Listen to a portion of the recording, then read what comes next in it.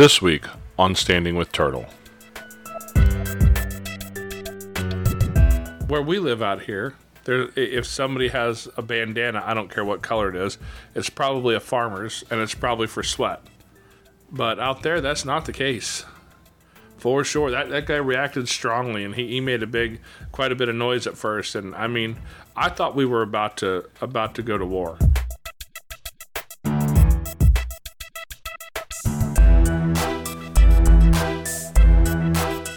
Hello, and welcome back to Foster Care, an unparalleled journey. This week is episode 4 of Standing with Turtle. We're going to get into some interesting topics this week, so I hope you guys enjoy it. If you haven't already heard the first 3 episodes, be sure to go back and download those and listen to those first so you understand the whole story. And then one evening, I've left Children's Hospital. I've left our daughter. I've picked up our other children, and we're grocery shopping. We leave. We're heading home so I can try to spend some family time because I hadn't been home in probably 3 or 4 days. So I'm coming home. I'm going to cook dinner for the kids. I've got all the kids in the car, and we're flying down the highway, and one of our children says, Mommy. What, baby, what? What you need? The baby's shaking. Really bad, Mommy. The baby's shaking. And I look in my rearview mirror, and here's G in his car seat in a full-blown seizure as I'm flying down the highway. Talk about scare you to death. So scary. Stop on the shoulder of the highway, call 911. I've got strangers stopping. Some wonderful, wonderful people stopped to try to help me with the other kids.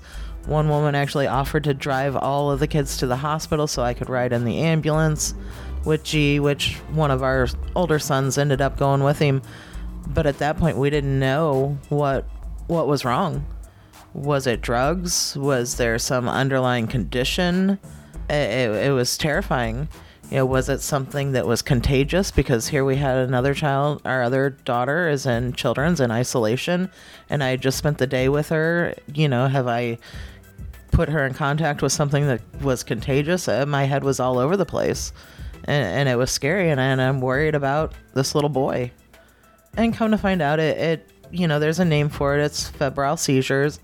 Not a big ordeal. Scary. Very scary to see your child have a seizure. Will scare the snot out of you if you've never witnessed a seizure before. He has since grown out of it. The doctors assured us that he would, but he did end up having a handful of seizures. And it has to do with body temperature rapidly changing, sick, cutting teeth, all the things that babies and toddlers do. Yeah, because he was cutting teeth and had a fever at that point, didn't he? And that's what it ended up being, is his temperature rose too quickly. Like I said, he had a handful of them, but he did outgrow them. We have not had a seizure in a few years now. Doctor said, usually children grow out of it by the time they're 4. And we have completely grown out of the seizure, so that has not been a lasting issue. So that was really awesome. Yeah. Scary at the time. In the big scheme of things and what was going on in our world, it was just one more thing. One more big scary thing. But we did it. We faced it. We did it. We came out on the other side. That was one of the things that we thought might be one of the scary side effects of drugs. Turns out it wasn't related to that at all. Another thing that he dealt with a lot, because he was so distrustful of people, because he had been, living that lifestyle on the streets and what he'd experienced and seen and what he had modeled for him, G was what I would call the cutest little thug you'll ever meet. This little boy had the ability to stare you down and say F you with his eyes. I've never met any kid, or adult for that matter, who's been able to do it as effectively as he is. He could stand there and people would, because he was a genuinely cute little guy, right? And so people would walk up and, oh, he's so cute, and they'd try and talk to him, and he would stare you down, and while staring, rotate his body until he could completely turn away from you and fold his arms across his chest and give you his back as if to say, you're not even worth looking at. He was the coldest little thug at 1.5 years old that I've ever met. But I think a lot of that just came from where he came from. It came from the environment that he was exposed to at such a young age. And I have a picture floating around here somewhere that we were at at one of our other kids' sporting events one day, and the lighting was bright, and he was dressed up just as a cute little boy in a, set of little boy overalls and t-shirt. And I had a camera. I was there to take some pictures of the kids' game, and Geese saw me with a camera, and I went to point at him, and I don't know if you can possibly say "screw you, buddy" any louder or clearer than he did with his eyes. And I managed to capture that moment on a picture. And I love that picture because it reminds me so much of who he was and how difficult of a place he was in at that point. But it's one of the best pictures ever. It is. Everybody loves that picture. He's adorable. Yeah, it captured his personality just perfectly. It really did. That was another thing we had to deal with, was his ability to trust other people. And that took a lot of time. He was continued in care for a while after that, and we just kept going back and forth to court, all the way down there, almost 2 hours down the road, all the way back. And every 3 months we'd have a court case. Well, we had to go down, and they'd do a hearing to I forget what they call those hearings, but basically it's kind of an update so that the court can stay abreast of what's going on. They know how he's doing. Mom has her opportunity to talk about how she's doing. And the children's division, presents any evidence they have to say, yeah, she's doing great, or no, we have no positive results, or, whether there was negative drug test, positive drug test, all those sorts of things. So we would have a court case every 3 months or so. And we just kept living life. And that was one of the things that we watched him go through in that time, because we're so concerned about all the different pieces of his life for such a little guy. And when he got to the point where he started to trust some other people, that was a huge milestone for us. And I want to say he was in our house for at least a year before he would willingly come over to me for anything. Yeah. Yeah, but I mean, part of what helped that, though, is I had to be out of the house so much that he had to start relying on you. Being at the hospital off and on all the time, he had to start relying on you. And you became that other safe place. Yeah. You and the other kids. He really interacted really well with our youngest daughter. Yeah. Him and Nani were pretty close at that point when he was little. Yeah, and it didn't hurt that her maternal instinct kicked in when she was about 2, I think. Nicknamed Nani, a.k.a. Little Mama. Yeah, she was Little Mama for sure. But, that really, I think, helped him kind of pull some of us, because at that point, we had all 6 kids at that point, right, in the house? And so he had to live in a house, there was 6 kids and 2 adults, and so it was a lot for him, I'm sure.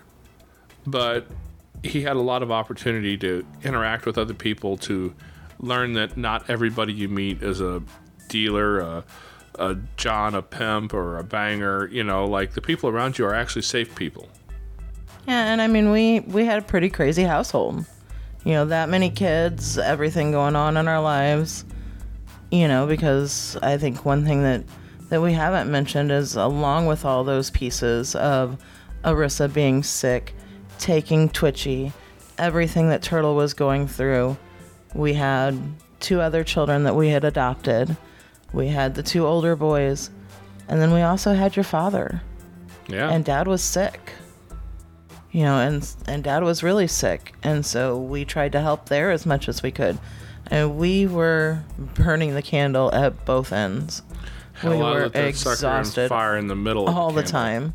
There wasn't a day that was just relax. Every day was go, go, go, go, go. It was we were kind of in a place of like firemen, right? We weren't living life intentionally at that point so much as we were putting out fires. Yeah, we were just trying to stay afloat. It was a matter of crisis management more so than it was living life to the fullest. There was no living life to the fullest at that point. It was a tough time for sure.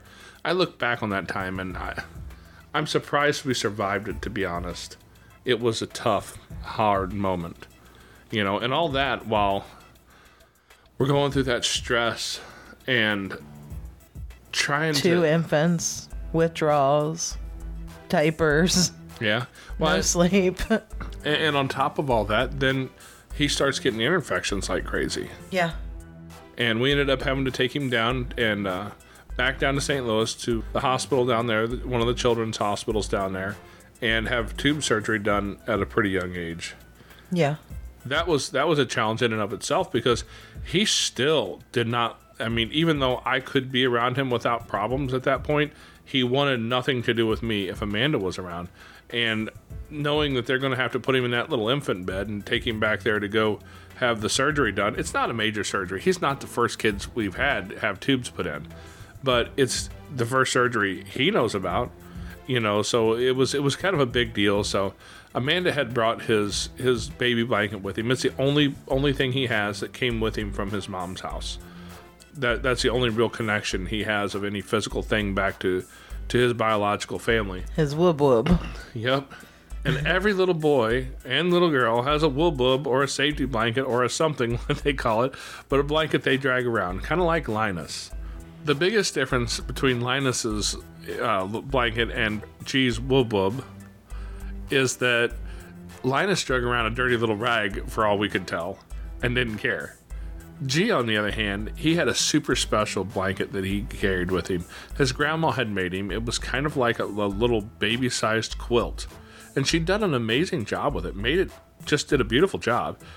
The trouble is that if you know anything about the lifestyle that he came out of, the fabric she used to make that wub wub, I assume had been given to her by G's mom or dad, and it was actually a gang flag. And so when we took him in to have his tubes done, as we walked out to the car, Of course, we're going to bring his safety net. Yep, he had to have that. I mean, if he's going to leave Amanda to go get something done, he's going to have his wub wub with him, gosh dog it. But we walk out, you go to get the car to bring the car up, and I'm walking out holding G, got him wrapped up in his wub wub. He's okay, he's chill, he's got me clinging on for dear life. And he was still coming down off the medications. Yeah. And I'm walking out, and here comes this guy, and he had a couple kids in tow with him, little ones, toddlers, 3 and 4 years old. But that blanket caught his eye. Yes, He was it did. very, very interested in that blanket, where it came from, how I come about getting it, how he could get himself one. And at that moment, it was like a light bulb went off in my head, like, I know what this blanket stands for, and I did not even contemplate bringing it across the river into the city. Didn't even think about what issues that could cause. Oh, yeah, because we live, like I said, we live in a rural area. If you go to the wrong neighborhood, flying the wrong colors, you're in big trouble. Yeah. Where we live out here, if somebody has a bandana, I don't care what color it is, it's probably a farmer's, and it's probably for sweat. But out there, that's not the case. For sure, that guy reacted strongly, and he made quite a bit of noise at first. And I mean, I thought we were about to go to war.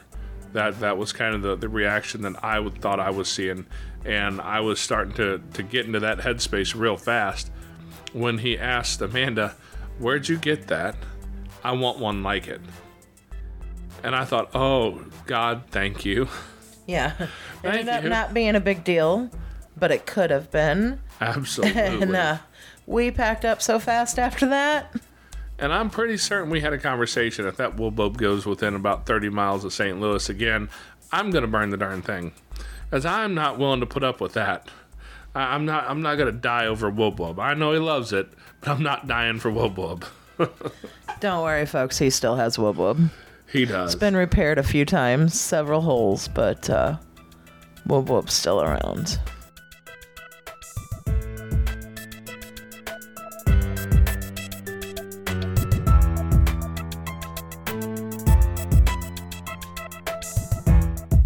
Thanks for showing up and listening this week, guys. We hope to see you back next week to hear the next installment of Turtle Story. If you haven't already, make sure you go by the website and check out jasonmpalmer.com. We've got the blog over there, as well as some podcast information and some other great things. We've We've also got the Facebook page, so check us out there as well. And we will see you next week.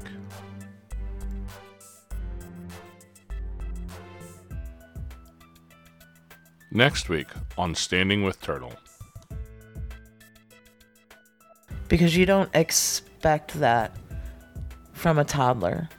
You don't expect them to have so many walls and so much distrust for the world at 2 years old.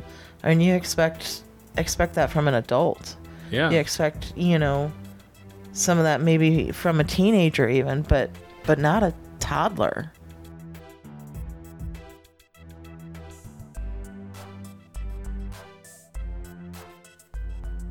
As always, if you know of any child in danger of being neglected or abused, call your local authorities, the police department, or 1-800-4-CHILD. That's 1-800, the number 4, a child.